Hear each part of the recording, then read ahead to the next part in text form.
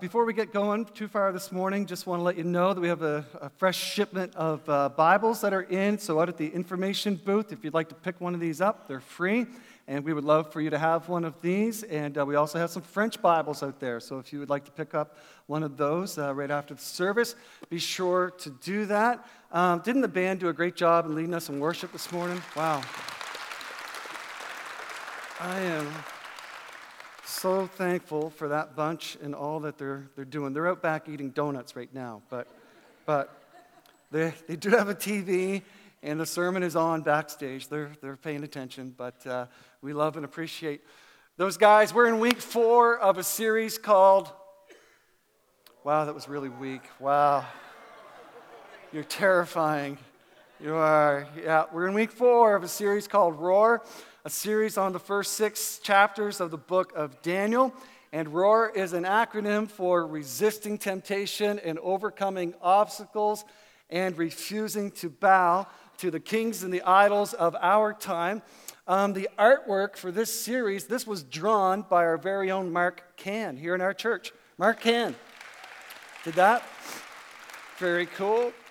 We have one more week of this series next week, and then we're going to ramp up into Easter with a series called The Invitation, and we're really excited about that series and about all that's going to be happening for Easter. We'll tell you more about that in the next couple of weeks, but we're really excited about that. March and April, the next couple of months, are going to be an intense spiritual season for us as a church, and one of the things that we're going to be doing as we move towards Easter is we're going to be doing, those of us who want to participate, are going to do a 21-day Daniel fast.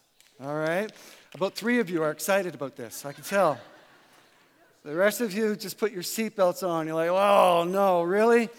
So for those of you who want to participate, and I'll explain more about the Daniel fast next week, but here's just a few things that you need to know for now. The fast is going to start 1 week from tomorrow, February the 29th, Monday the 29th, and it ends on Sunday, March the 20th. And you can go to the daniel-fast.com website this week and do all your homework and learn all you need to learn about the Daniel fast. We recommend that you check with your physician, your doctor, before you make any major changes in your diet. The Daniel fast and the Daniel plan are not exactly the same thing, so just be aware of that. There are some differences. And the Daniel fast is a partial fast, denying yourself, like Daniel, from eating like a king. And choosing for 21 days only fruits and vegetables and water. Typically the fast is either 10 days or 21 days. We're going to try to do it 21, not try. We're going to do it 21, but you can do as many days as you want or as many days as you can. We're not going to police it. If somebody's having a coffee, we're not going to beat you over the head with a stick or anything like that. And we're not going to be legalistic about it. So I'll explain more about it next week. This is just to get you thinking about it, okay? Are you all right? It's not mandatory. You don't have to do it, okay? It's for those who want to do it. I'm going off coffee for 21 days.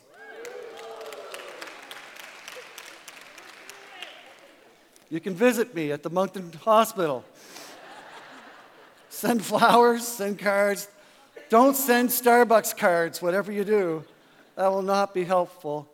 I typically drink 3 to 4 cups a day on average. Except for Sundays where I drink 3 or 4 cups before church. It's your fault, just saying. And so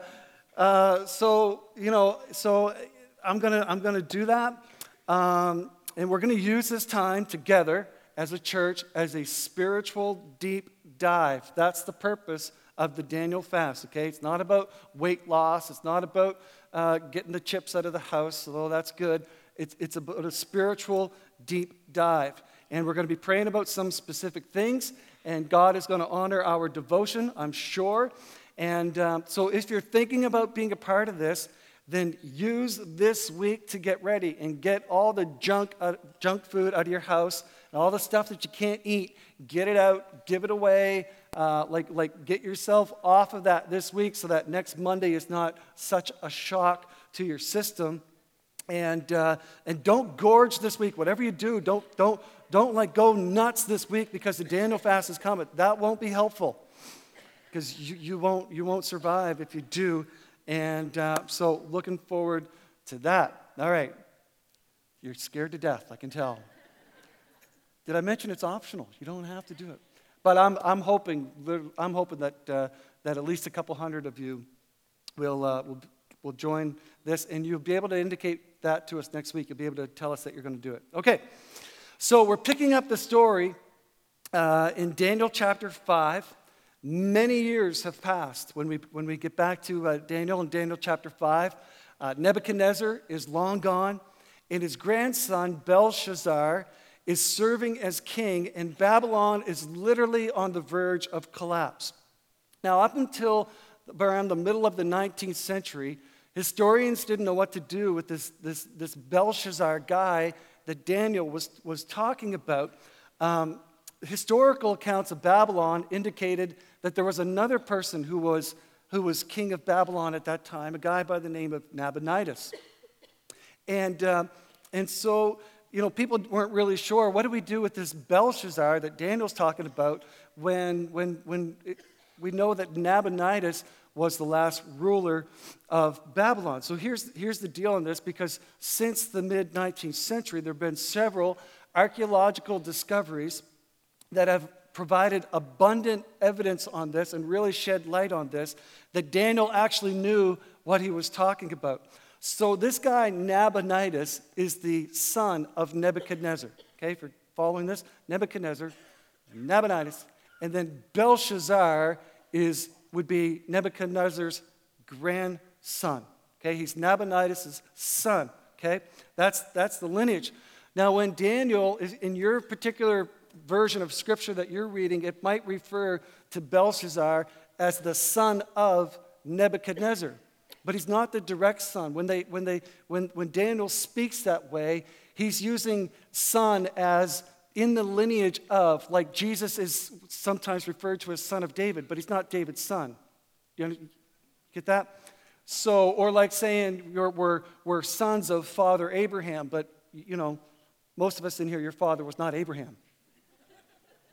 Okay, so that explains that. Belshazzar's father, Nabonidus, who was the direct heir in line, actually spent most of his life, or his ruling life, in Arabia, and he left Belshazzar to rule over Babylon. So that's where we are. There's your little history lesson, and we're going to pick it up in Daniel chapter 5, verse 1. Many years later, King Belshazzar gave a great feast for 1,000 of his nobles, and he drank wine with them. While Belshazzar was drinking the wine, he gave orders to bring in the gold and silver cups that his predecessor Nebuchadnezzar had taken from the temple in Jerusalem. He wanted to drink from them with his nobles, his wives, and his concubines. So they brought these gold cups taken from the temple, the house of God in Jerusalem, and the king and his nobles, his wives, and his concubines drank from them. And while they drank from them, they praised their idols made of gold, silver, bronze, iron, wood, and stone. All right, we'll park it there for a minute. It was not uncommon for regents of this era and this part of the world to throw parties that would last for several weeks, to even throw parties that would last for months. And the party just went on and on and on and on. And so Daniel, in chapter 5, he's giving us this insider's look, this vivid imagery of Babylon's depravity, of just how messed up these people were. This is what Daniel's writing here. This is not a lesson in moderation. This is a race to inebriation, right? I mean, this is a drunk. This is an all-out drunk. This is wives and all the concubines and all the liquor mixed into this cauldron of debauchery that David wants us to see. And so Belshazzar's throwing his party. While he's throwing this party, the Persian army literally is right outside, the walls of the city gate of Babylon, waiting for their opportunity to seize the city and put an end to the Babylonian Empire. So there's a party on the inside and a raging war on the outside.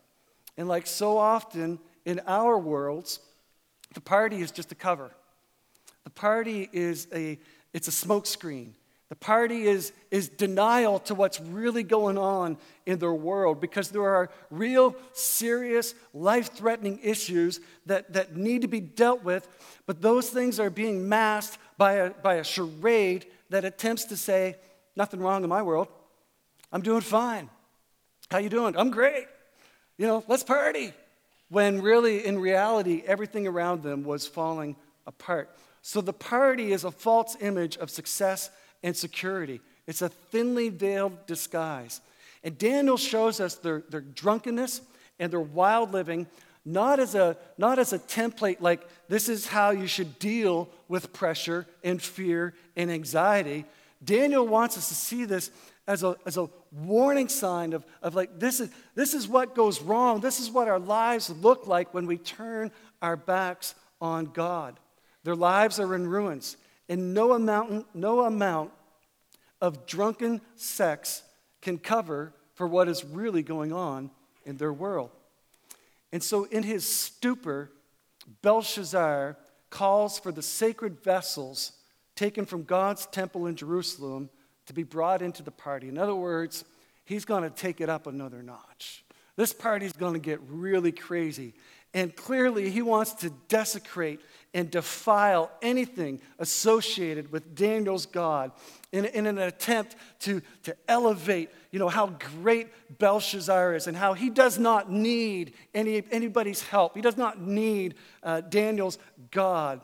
This would be a good time for us to be reminded of this scripture verse from Galatians chapter 6, verses 7 and 8 that say this: don't be misled.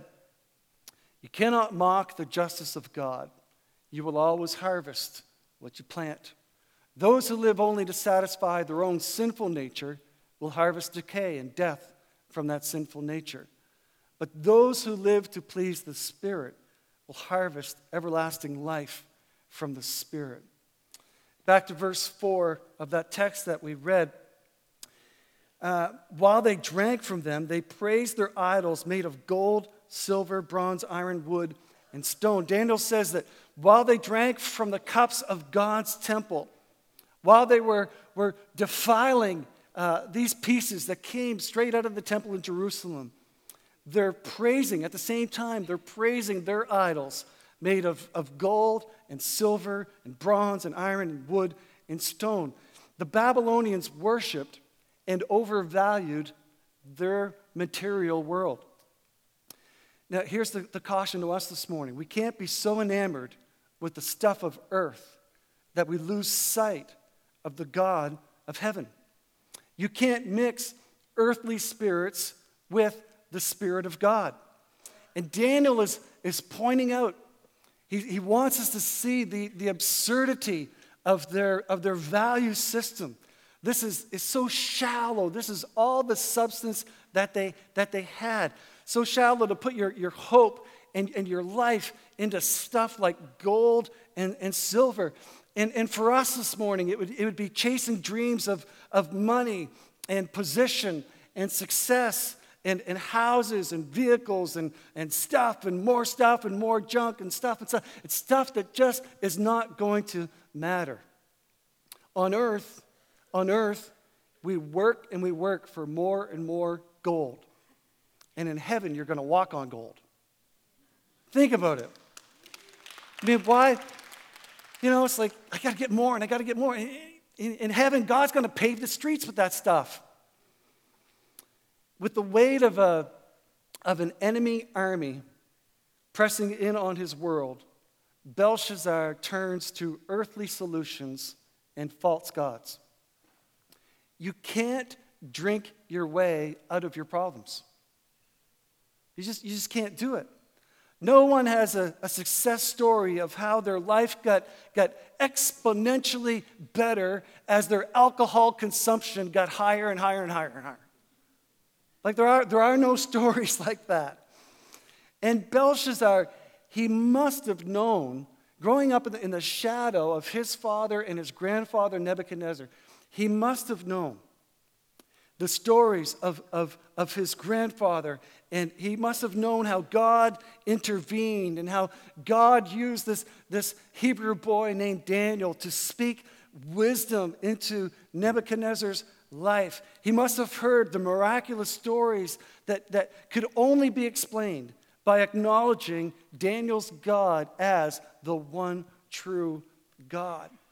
And we, friends, we are constantly faced with pressure that is just outside our walls, and sometimes it can feel like the enemy's getting closer and closer, and everything is weighing in and pressing in on you, and life gets hard, and temptation gets hot, and you've got to decide in those moments, am I going to choose Jesus? Am I going to choose the God of Daniel, or am I going to choose Babylon? Choosing between the small g gods of this earth and Jehovah. Will I raise my own cup in defiance, or will I share in the cup of Jesus' suffering? What will I do? Let's go back to the story, pick it up again in verse 5. Suddenly, the party gets interrupted, and they saw the fingers of a human hand writing on the plaster wall of the king's palace near the lampstand. The king himself saw the hand as it wrote, and his face turned pale with fright, and his knees knocked together in fear, and his legs gave way beneath him. And the king shouted for the enchanters, astrologers, fortune tellers to be brought before him.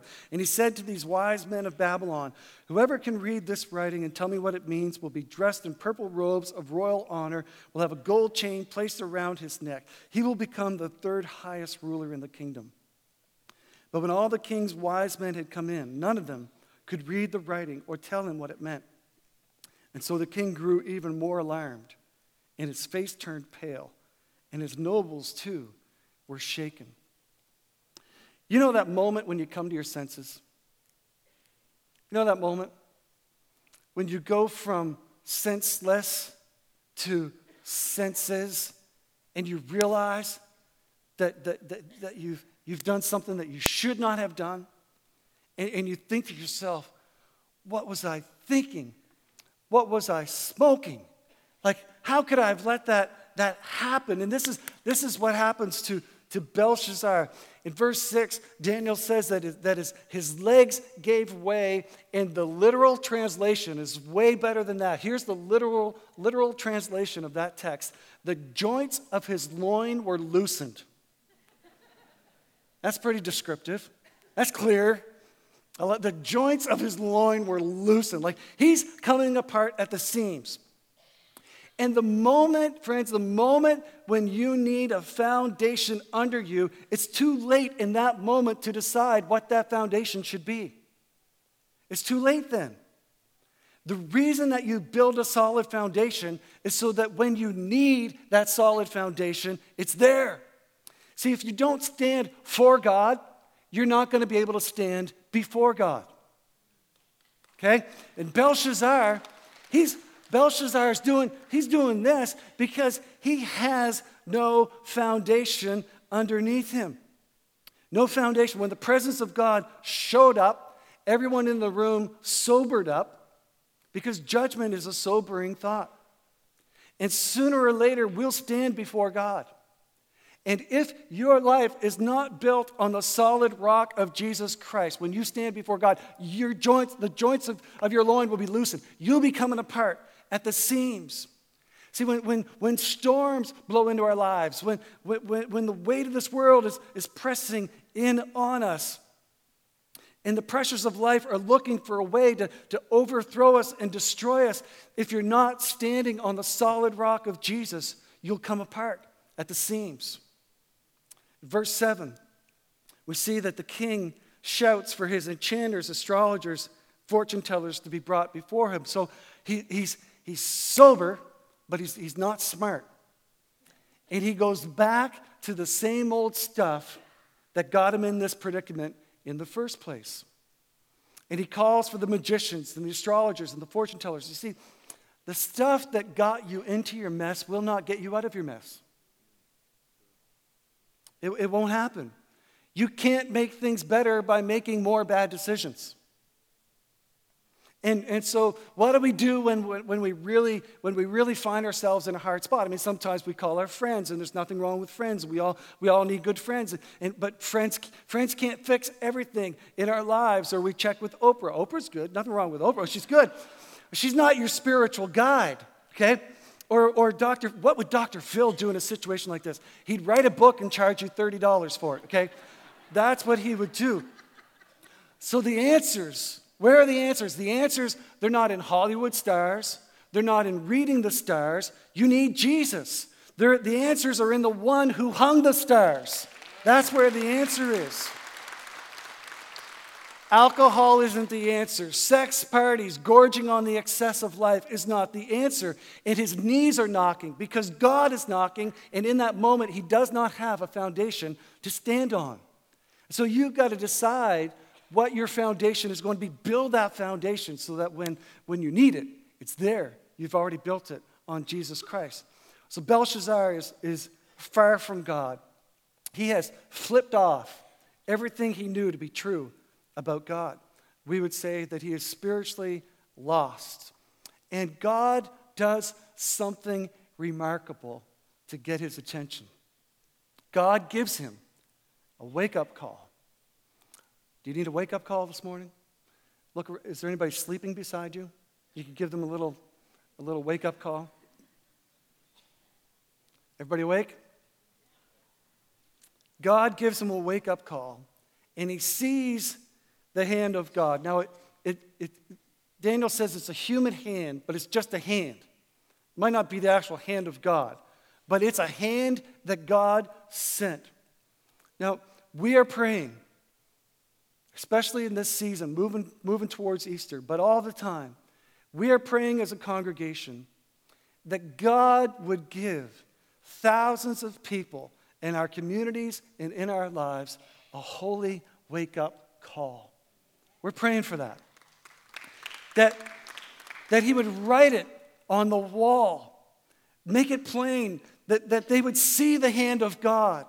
I mean, some of you are praying a prayer like this: Lord, do whatever it takes to get the attention of my unsaved child. That's quite a prayer. That is quite a prayer. We want spiritually lost people to have a God encounter, that something that helps them to see God clearer than ever before, something that brings them back to the things that they know to be true about God, things that remind them that there are parents and there are grandparents and there are people who love them, who are praying for them. We're praying that God would do something miraculous, something remarkable in their lives that would help them to get over or get around or get through whatever it is that is blocking them, that is keeping them from knowing the truth of Jesus Christ. And the enemy is just outside their walls, wanting to take their lives. And we need Daniels in the city who will stand up and roar for Jesus. People who will stand up for the truth and keep calling on God to reach those people, to rescue and redeem those who are far from God.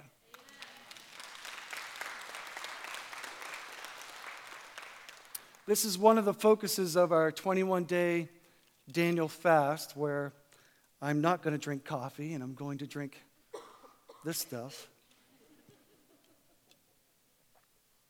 You'll be praying for me, I know. One of the focuses of our Daniel fast is going to be, we are going to cry out to God for the salvation of others. Our Easter series is called The Invitation. And we're going to pray like never before that God would open people's hearts to hearing the message of Jesus this Easter. It's also part of my vision that I have for this new a monthly night of worship and prayer and teaching that I have that's coming. You hear me keep talking about it. It is coming. And I have this image of revival and an image of tide We're on the Fundy coast here. The Bay of Fundy has the highest tides in the world. And those two words, revival and tide, I cannot get away from them. I have this picture, this image of the Holy Spirit rushing into Atlantic Canada like an unstoppable flood tide.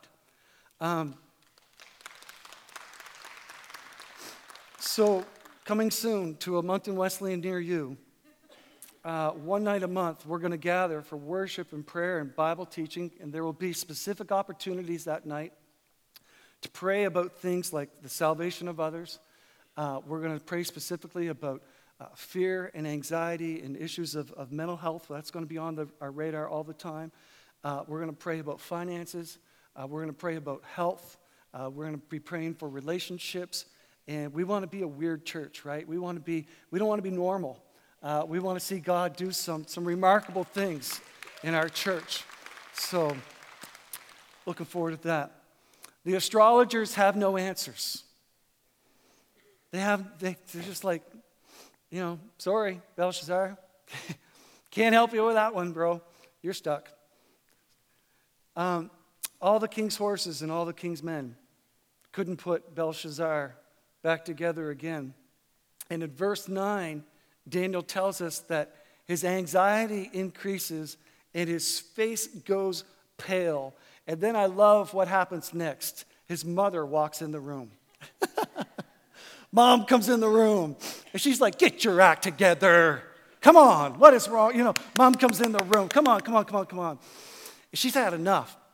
And she reminds Belshazzar, she reminds him that his grandfather, Nebuchadnezzar, had tried the same remedies when he faced all sorts of impossible situations. He did the same thing. He called in the astrologers and the fortune tellers and all of these guys, and they couldn't help him either. They were limited in what they could do. But there was one person, she said to Belshazzar. There was this one guy who was totally different than all the rest. He had holy wisdom. He was filled, she says, with divine knowledge and understanding. She says to Belshazzar, you, young man, you need to call for Daniel, and he will be able to help you. And so Daniel is brought in, and Belshazzar goes through the whole, the same song and dance again, and he tells Daniel, I'll give you all this gold and stuff like that. And he prays the fire alarm prayer, that one prayer that people pray when they're like, oh God, oh God, if you get me out of this one, I'll go to church every week. I'll give half my income. I'll adopt children, those fire alarm prayers, and he gives Daniel one of those. If you can just get me out of this mess, I will do anything. And Daniel says, keep your stuff. I don't want your gold. I don't want your titles. I don't want your robes. Keep your stuff. Here, I'm going to tell you what it means. Now, Daniel is almost 80 years old at this point. Okay? He's retired. And he's got no interest in the king's bling. It means nothing to him. It's rubbish to Daniel. All right, here we go. We're going to pick it up again, this time in verse 17. Daniel answered the king, keep your gifts, give them to somebody else. I don't want them. But I'll tell you what the writing means, your majesty, the Most High God. The Most High God gave sovereignty, majesty, glory, and honor to your predecessor, Nebuchadnezzar. He made him so great that people of all races and nations and languages trembled before him in fear. He killed those he wanted to kill, spared those he wanted to spare, honored those he wanted to honor, disgraced those he wanted to disgrace. But when his heart and mind were puffed up with arrogance, he was brought down from his royal throne and stripped of his glory. He was driven from human society. He was given the mind of a wild animal. He lived among the wild donkeys, ate grass like a cow, was drenched with the dew of heaven until he learned that the Most High God rules. God rules over the kingdoms of the world, and he appoints anyone he desires to rule over them. And he says to you're just his successor, Belshazzar, and you knew all this. You knew all this. Yet you have not humbled yourself, for you have proudly defiled the Lord of heaven, and have had these cups from the temple brought before you. You, your nobles, your wives, and concubines, been drinking wine from them while praising gods of silver, gold, bronze, iron, wood, and stone, gods that neither see, nor hear, nor know anything at all. But you have not honored the God who gives you the breath of life and controls your destiny. So God has sent this hand to write this message. And this is the message that was written. Meeny, meeny, tekel, and parson. This is what these words mean. Meeny means numbered. God has numbered the days of your reign and has brought it to an end. Belshazzar would not make it through the night. Tekel means weighed. You have been weighed on the balances and you have not measured up. Parson means divided. Your kingdom has been divided and given to the Medes and Persians. And then at Belshazzar's command, Daniel was dressed in purple robes, gold chain was hung around his neck, didn't matter now. He was proclaimed the third highest ruler in the kingdom, didn't matter, it was all going down. That very night, Belshazzar, the Babylonian king, was killed. Darius the Mede took over the kingdom at the age of 62. Like he had done so many times before with Nebuchadnezzar, Daniel points this spiritually lost king to the Most High God. And he tells Belshazzar that your grandfather Nebuchadnezzar, he learned his lessons the hard way. He learned his lessons of humility. And in the end, he knew that it's not man who rules over the kingdoms of the world. There's no hope in the gods of gold and silver and bronze and iron and wood and stone. There is only hope in one hope, and it's only in one God, and it's in him that we find our peace and our purpose and our reason for living. It's only in Belshazzar, it's only in the one and only Most High God. And then he gives them the meaning of the words. We'll put the words back up here on the screen for us. Numbered, weighed, and divided. He tells them numbered, weighed, and divided. And on October 12th, 539 BC, the Babylonian Empire fell into history, never to rise again. God made it clear to Daniel. Daniel made it clear to Belshazzar. Let me make it clear for us this morning. God has numbered all of our days. And we will have to give account of our lives sometime, someday. We'll all have to do this. And if we live divided in this life, we won't be united with Christ in the next. Let me make it clear again. God has numbered our days. And one day we'll all have to give account of our lives. And if we live divided in this life, we'll not be united with Christ in eternity. It's sobering. It's sobering when you think about it. Don't wait until it's too late. Build your foundation now.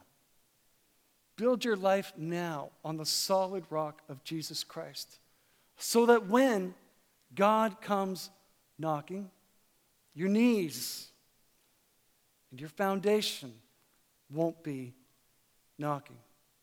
Today is an opportunity that we all have. We all have this opportunity this morning to choose Jesus. Whether this is the first time that you've ever had this opportunity, maybe this is your very first time here this morning, and you've just never either had that opportunity or just never had God's presence speak to you the way he's speaking to you today, where you feel like, wow, I need to respond to this. I need to get my life on the foundation of Jesus.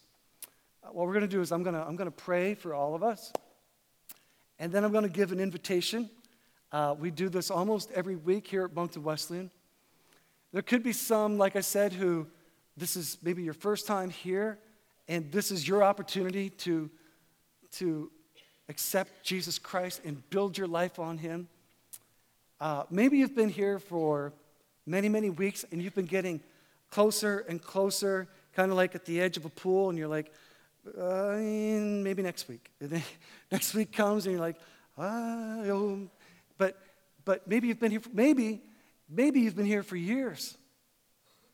And you think, well, everybody in the room probably already thinks that I've done this, but you know in your heart that you've never crossed that line of faith of accepting Jesus as the Son of God and inviting him to be Lord of your life and then following him. Like we sang earlier, I have decided to follow Jesus and trusting him with your life and living for him.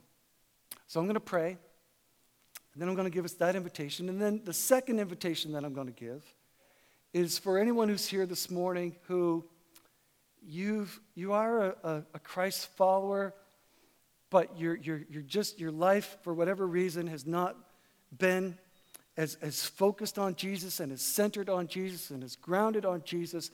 And maybe there's some coming back, some realigning that you want to do this morning, and just get back to the cross of Christ this morning. I'm going to give you that invitation as well. Let's pray together. Lord, you know, God, this morning how much I love this congregation, and I love being their pastor, and I just want your best in their lives, and I just want each one of us to be fully surrendered to you today, and I want you to be first in our lives and Lord of our lives. And so, God, I just pray right now that your Holy Spirit would help each person in this room to get over, around, through whatever barriers there may have been to keeping them from making this decision for you. That today would be a day of salvation, a day when people can leave here knowing that their life, their foundation is on the solid rock of Jesus Christ. And so, God, I pray that you would just give us a great freedom in this room this morning. And then for those, Lord, who they're your children, they're your followers, but maybe there's some this morning who just need to come back. There might be some things they need to repent of or confess or come clean about, and just people who just want to realign with you and you being first in their lives. God, I pray that you would give them the courage to do that as well. So I just thank you, God, for your word. I thank you for how a story that is almost 2,600 years old can speak to us with such relevance today for our lives. I thank you for that today. In Jesus' name we pray. Amen. We're a little bold around here at Moncton Wesleyan, and this is, if you're wondering where this comes from, it was one particular Sunday where I was giving an invitation to accept Jesus, and I just felt the Holy Spirit tell me that I wasn't being bold enough. It's like, what are you afraid of? Like, if people are going to follow me, call them to follow me. There's nothing to be shy about in following Jesus. There's nothing to be, we don't need to make our decisions to follow Christ in secret. And we need to celebrate, and we need to encourage one another in that. And so it's kind of where that came from. And then God just keeps telling me, if you do this, I'll honor it. I'll be faithful. I'll be with you in that. And so that's where it comes from. So it's not Tim Guptill's bravery. It's just doing what the Holy Spirit tells me to do. It's all it is. If it was in my own bravery, my knees would be knocking, and I'd be. So this morning, if that's where you're at, and you do not have a relationship with Jesus Christ, you've never made that decision, but you want your life to be centered on Him, because you know your days are numbered. They are for all of us. And in the end, when you stand before God, you want to know Jesus. This is your opportunity this morning right now. So we're a little bit bold in what we do often, not always, but what we do often, is we invite people to stand when they're making that decision. And we want to applaud and encourage them and see a face, so then we can be praying for that person. And an usher will just give you a little bit of information to help you get started. But if that's your decision this morning, I invite you to stand to your feet right now. And heaven will party, and we'll applaud for you if that's your decision this morning. Is there anyone here today who wants to stand and say, Pastor Tim, today is my day. I'm choosing Jesus. I want to start a relationship with him right now. Just go ahead and stand to your feet.